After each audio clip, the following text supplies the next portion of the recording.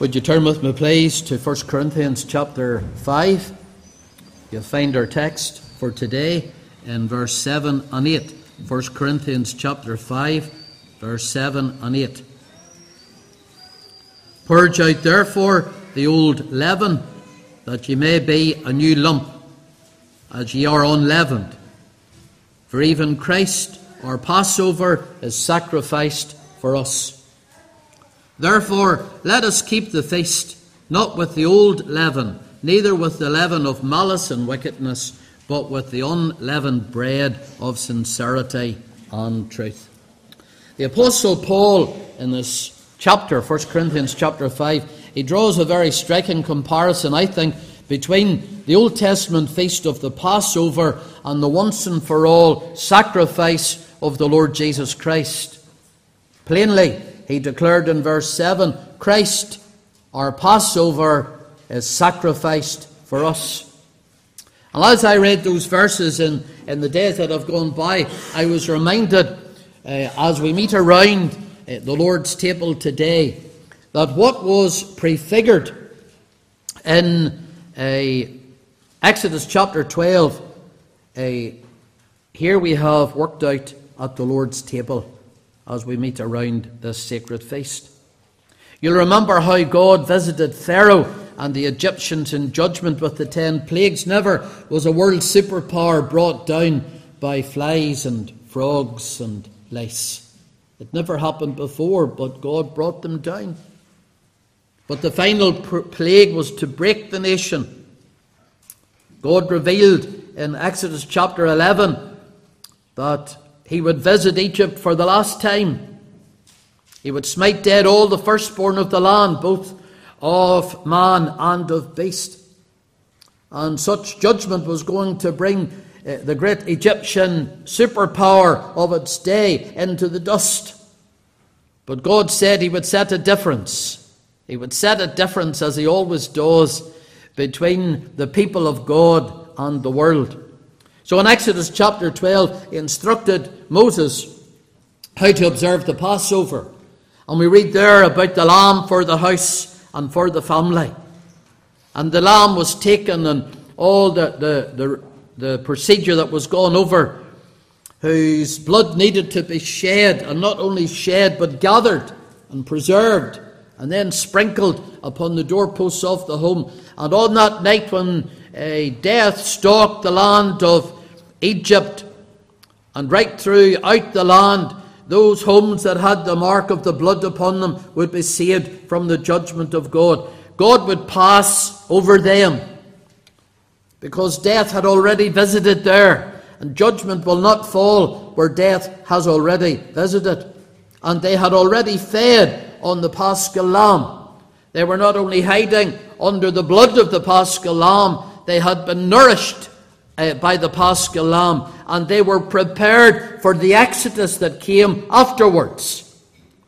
They were saved from the visitation of judgment, and they were ready to go when God led them out.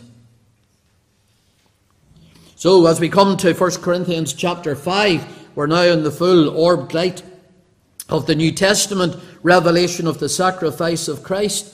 And we read in verse 8 that Paul, he went on to say to the Corinthian believers, therefore let us keep the feast, not with the old leaven, neither with the leaven of malice and wickedness, but with the unleavened bread of sincerity and truth. Now, admittedly, there are biblical commentators, and they do not see a sole reference here to the feast of the Lord's Supper. And many see it as an all-inclusive reference as to how Christians live holy lives, as it were, perpetually by keeping this feast. But I don't think either interpretation is out of harmony with 1 Corinthians chapter 5. I see in verse 8, because I connect it with the Passover, we accept that the Passover foreshadowed the sacrifice of Christ that we remember at this table. At the very instigation, inauguration of the New Testament covenant, the Lord Jesus was keeping the Passover with his disciples. And so I think it is a legitimate interpretation that what we remember here today is the feast not of the ancient Jewish Passover, but is the feast of the Lord's Supper, and how we ought to keep it. So how are we to keep this feast? In all of our catechisms we're taught that we need to prepare our hearts as we come to the Lord's Supper. We don't rush in and rush out. We prepare our hearts. And I pray that the Lord will give us clear answers from this passage today, how we ought to keep this table, how we ought to prepare our hearts. But not just for this day. That would be a pointless exercise if it was only one day out of 7. May every day we likewise strive to live holy lives and to walk as worthy participants, who not only bear the name of Jehovah in their baptism, but who also sit at his table and feast with his people. So firstly, how do we keep this feast? Well, 1 Corinthians chapter 5, verse 6 and 7 teaches us that we first of all have to deal with sin in all of our lives. Paul had borrowed from the Old Testament a similitude of leaven. The leaven was used to make the bread rise. It was the yeast. If any of you make bread, you'll know that you'll need yeast to make it rise. In Exodus chapter 12, verse 15, Exodus chapter 12, verse 19, Exodus chapter 13, verse 7, we learn there about the leaven. And the leaven was the remnant of dough that was left over from the preceding batch. So when the batch of dough was made, there was a little bit of it left over, and it became putrefied. It fermented, and it became acidic. In Exodus chapter 12:34, we read that it was usually wheaten bread that was used to make, wheaten flour that was used to make the bread. And this was mixed together in kneading troughs, wooden kneading troughs or bowls. And then into the bowl was added this little leaven, and it made the bread rise, and then it was baked on the fire. But in contrast, because nothing of corruption could contaminate the Passover, in contrast, the bread which was eaten at the Passover feast, which lasted for 7 days, was always unleavened bread. When Moses and the children of Israel entered into the promised land, we read in Deuteronomy 16 verse 3, the instructions were given, "Thou shalt eat no leavened bread with it. 7 days shalt thou eat unleavened bread therewith, even the bread of affliction. For thou camest forth out of the land of Egypt in haste, that thou mayest remember the day when thou camest forth out of the land of Egypt all the days of thy life." I don't know how long it takes for yeast to influence the whole lump, but the children of Israel didn't have time for any of that night.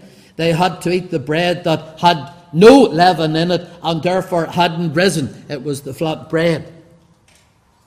The use of leaven was also strictly forbidden in all of the offerings that were made by fire unto the Lord. Now, the Lord Jesus, he used the leaven positively to illustrate the growth of the kingdom of God, both in the world and in the hearts of individuals. Matthew chapter 13, verse 33. But negatively, here we find the usage of it in 1 Corinthians chapter 5.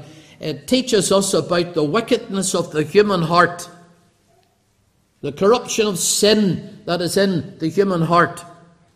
Jesus spoke about the leaven of the scribes and the Pharisees. What did we mean when he spoke about the leaven of the scribes and the Pharisees? Well, in Matthew 16 verse 5 onwards, just let me read you the passage. We read, "When his disciples were come to the other side, they had forgotten to take bread. Then Jesus said unto them, Take heed and beware of the leaven of the Pharisees and of the Sadducees. And they reasoned among themselves, saying, Is it because we have taken no bread? Which when Jesus perceived, he said unto them, O ye of little faith, why reason ye among yourselves? Do ye not understand, neither remember the 5 loaves of the 5,000, and how many baskets ye took up, nor the 7 loaves of the 4,000, and how many baskets ye took up? How is it that ye do not understand that I spake unto you not concerning bread, but that ye should beware of the leaven of the Pharisees and the Sadducees. So he wasn't talking about literal bread. He was talking figuratively, and he explained it fully in verse 12. He said, then understood they how that he bade them not beware of the leaven of bread, but what? But of the doctrine of the Pharisees and the scribes. Here was a dangerous leaven, just a little leaven of bad doctrine can wreak havoc in lives for time and for God's eternity. It has a secret, penetrating, diffusive power. And that's what Paul is referring to here in verse 6. A little leaven leaveneth the whole lump. You just have to put a little bit of yeast into that whole lump so that flat dough suddenly rises and becomes into the cake of bread. And it is like with bad doctrine and bad practice. It can soon leaven, it can soon influence a whole congregation. You think that doesn't happen? Been reading a little bit in the past week about New Calvinism. It sounds good, doesn't it? If somebody comes to you and say they're a New Calvinist, your heart really warms to them because of the word Calvinist. And we do love the doctrines of grace that go along with the terminology Calvinism. But what's New Calvinism? New Calvinism is taking the methods of the world and trying to mix it with the doctrines of grace. Taking the music of the world, taking the ideology of the world, the entertainment idea of the world, and trying to make it into the worship of God. I was so intrigued by all of this that I did go onto YouTube and look up some of the churches. And it's just amazing that churches could say they're Calvinist and do the things that they do. You cannot take the leaven of worldly music, of worldly culture, and that trying to, as it were, create that worldly environment, that cinema-like environment, that club-like environment, and say this is the body of Christ, this is the worship of God. And as I thought about that, I thought that's just like the leaven of the Pharisees. A little bad doctrine can corrupt a whole generation. And that's why we have what is known as the emergent church. All of these new churches springing up across the land. And they have imbibed this spirit. They say, we're keeping to the old ways. We're keeping to the old truth, but we're just doing it in new ways. Bad doctrine can soon leaven a whole congregation. Bad practice, likewise, can soon leaven a whole congregation. Immorality. That's what 1 Corinthians chapter 5 is talking about. In the opening verses, Paul refers to sexual sin.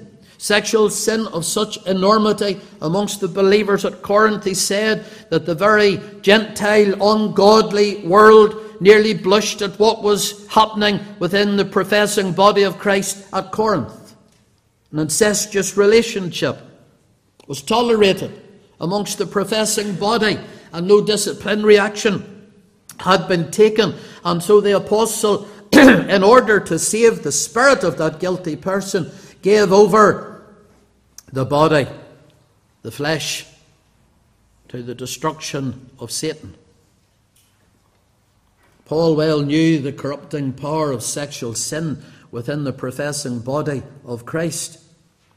He reminded the believers at the Lord's table at Corinth, he that eateth and drinketh unworthily eateth and drinketh damnation to himself, not discerning the Lord's body. 1 Corinthians 11:29.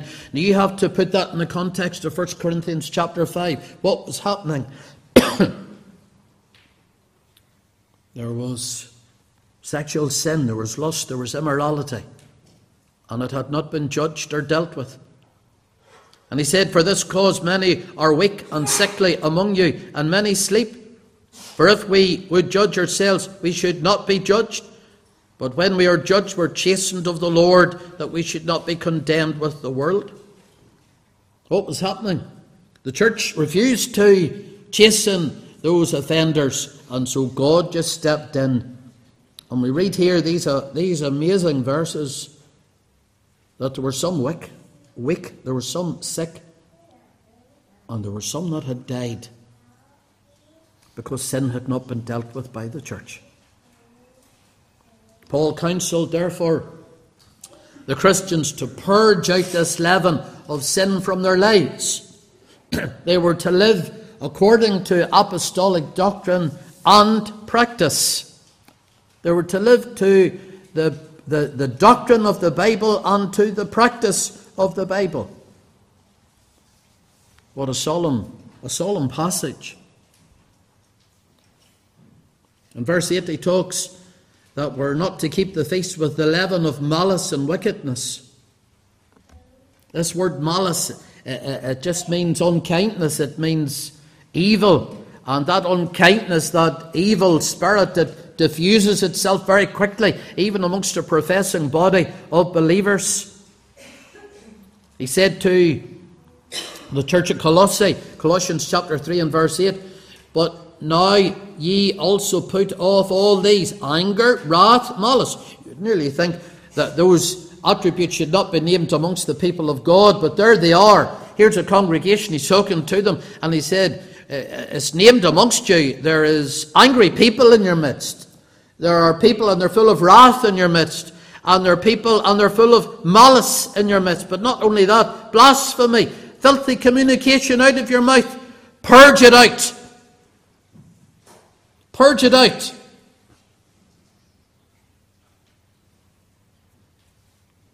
There are many Christians, and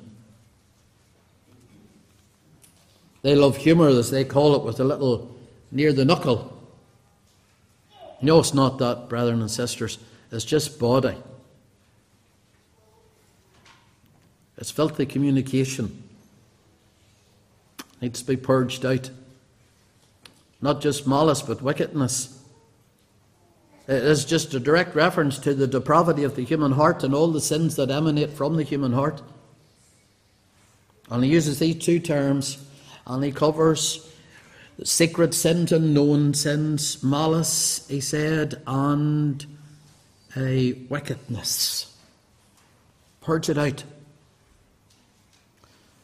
When the Jews of old kept the Passover, they had to search the house. Every bit of leaven had to be taken out of the house. And as you and I come to the Lord's table, the Spirit of God says to us, purge out the sin that's in your life. I'm glad you don't have to examine my house and my heart. You have to examine your own heart and your own house. And you have to look for the leaven of sin. And you have to put all known sin away. In the larger catechism, again, question 171, it says, how are they that receive the sacrament of the Lord's Supper to prepare themselves before they come to it? And it tells us, in part of the question, by examining themselves of their being in Christ, of their sins and wants.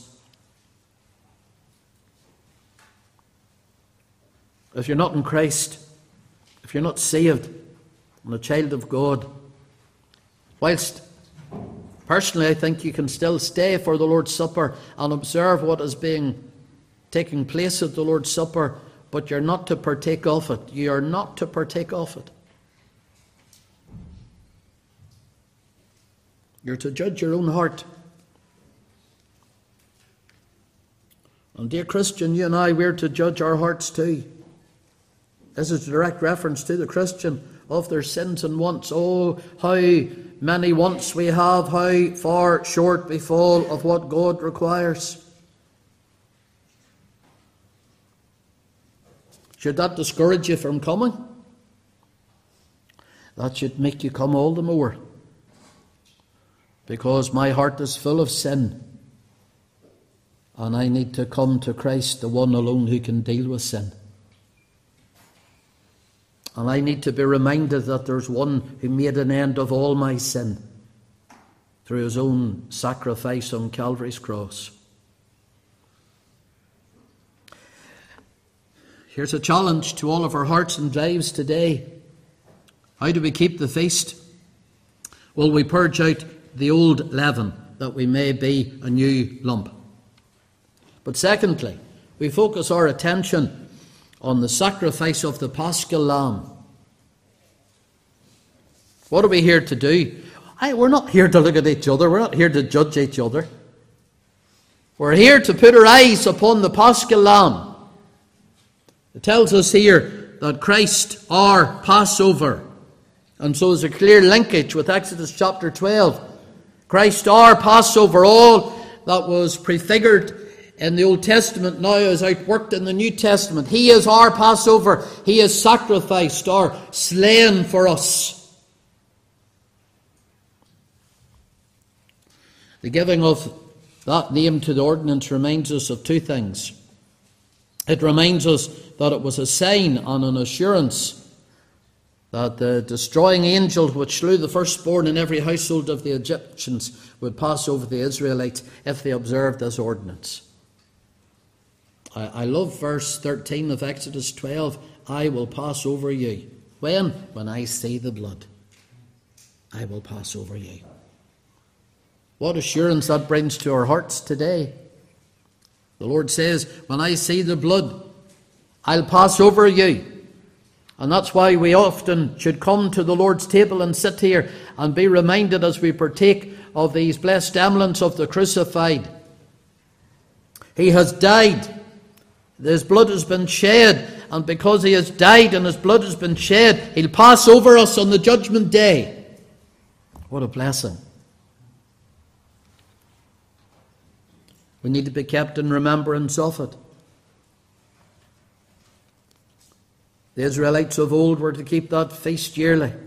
It was a weekly thing. For 7 days they were to keep it. There are many in the church today, they just want the Lord's table to be a 10-minute thing at the end of the service. They slip in, they slip out, and that's it away. Dear brethren and sisters, that's not how we're to keep the Lord's table. We're to remind those who sit at the table. We're to remind the young ones who are part of our home what it means. We're to remind them. Let me read to you some verses again from Exodus chapter 12. It shall come to pass when your children shall say unto you, what mean ye by this service? The feast of the Passover. What do you mean by it?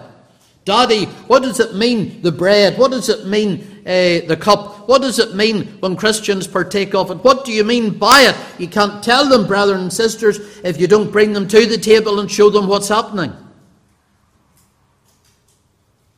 And then ye shall say it is the sacrifice of the Lord's Passover.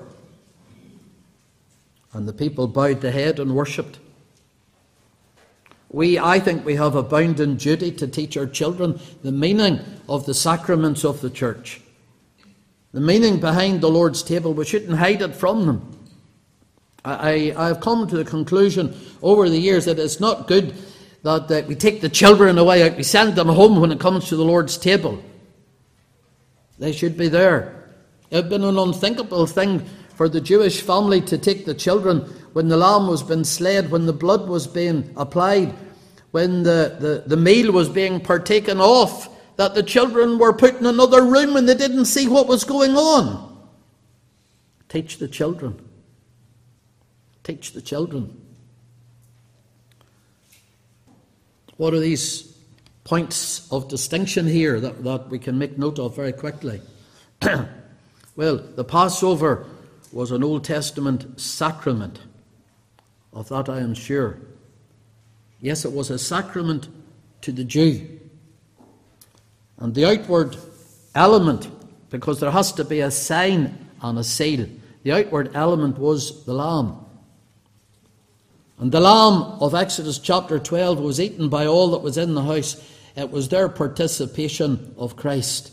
Now there's something great truth in that, because Jesus said in John 6:53, verily, verily, I say unto you, except ye eat the flesh of the Son of Man and drink his blood, ye shall have no life in you.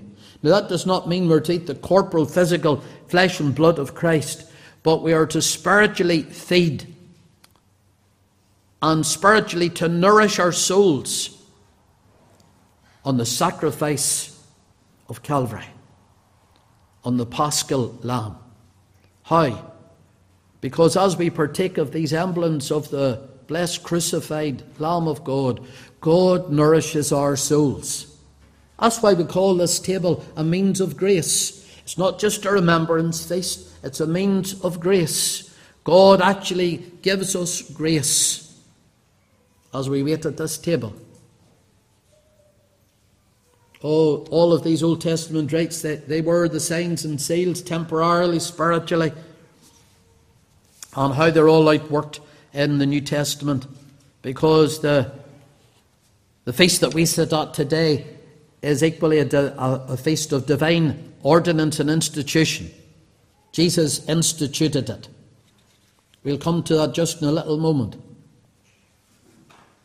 This feast has its signs, this feast has its seals, and it comes with those covenantal promises. The Lamb is for the household. I take great encouragement in that. And in both Exodus 12, 1 Corinthians 5, the focus is on the Lamb. It's not on the participants, the focus is on the Lamb. Let our focus ever be on the Lamb who has saved us from judgment to come. And as the Israelites in Exodus 12 had to participate, so the Christians in the New Testament had to participate. How? By faith. By faith we participate at this table. It's not by fleshly manner, it's not by blood, it's not by our lineage, it's not by who we are, but it is by faith we participate and we receive the blessing of God. And here afresh, the Lord strengthens our faith. Oh, may we see the Lamb at the table today. Finally, we keep this feast in sincerity and truth, verse 8, the latter part. How do we keep the feast? With the unleavened bread of sincerity and truth. Sincerity is a wonderful commodity. It has a reference to purity. It's something that's clean. It's something that is transparent. And we need sincerity in all of our hearts. 1 ounce of sincerity is worth the whole world. In sincere love to Christ, we come to this table. He's our Lamb. Note the usage of all the pronouns. Christ, our Passover, is sacrificed for us. It's all personalized. The pronouns tell us much about how we know Christ. How are those pronouns used in the Bible? Well, I'll be giving an example. Galatians 2:20. Paul said that great verse, I am crucified with Christ. Nevertheless I live. Yet not I, but Christ liveth in me. 8 times the personal pronouns are used in that one little verse. Personally, can you say today, my Jesus, I love you? I know thou art mine. Can you say it? Not only sincere love to Christ, but sincere love to Christ's church. You know, when we come to the Lord's table, we say we are communicating. We're communicant members. So we're at the communion table. But we are communing not only with God, but we are in communication with our brethren and sisters. Around your meal table at dinner time, it would be a very uncomfortable meal table, wouldn't it? If nobody talked to each other and you weren't in fellowship with each other and nobody spoke a word, that would be a very difficult Sunday lunch you're going to have. But here at this table, we're in fellowship one with the other. If you're a brother in Christ, if you're a sister in Christ, you're my brother, you're my sister. The table is open for you. The Lord bids you welcome. We're to keep this feast also with the unleavened bread of truth. Can I summarize it as follows? What does truth mean? It brings us to doctrine. The church is built upon the truth. Christ is the truth.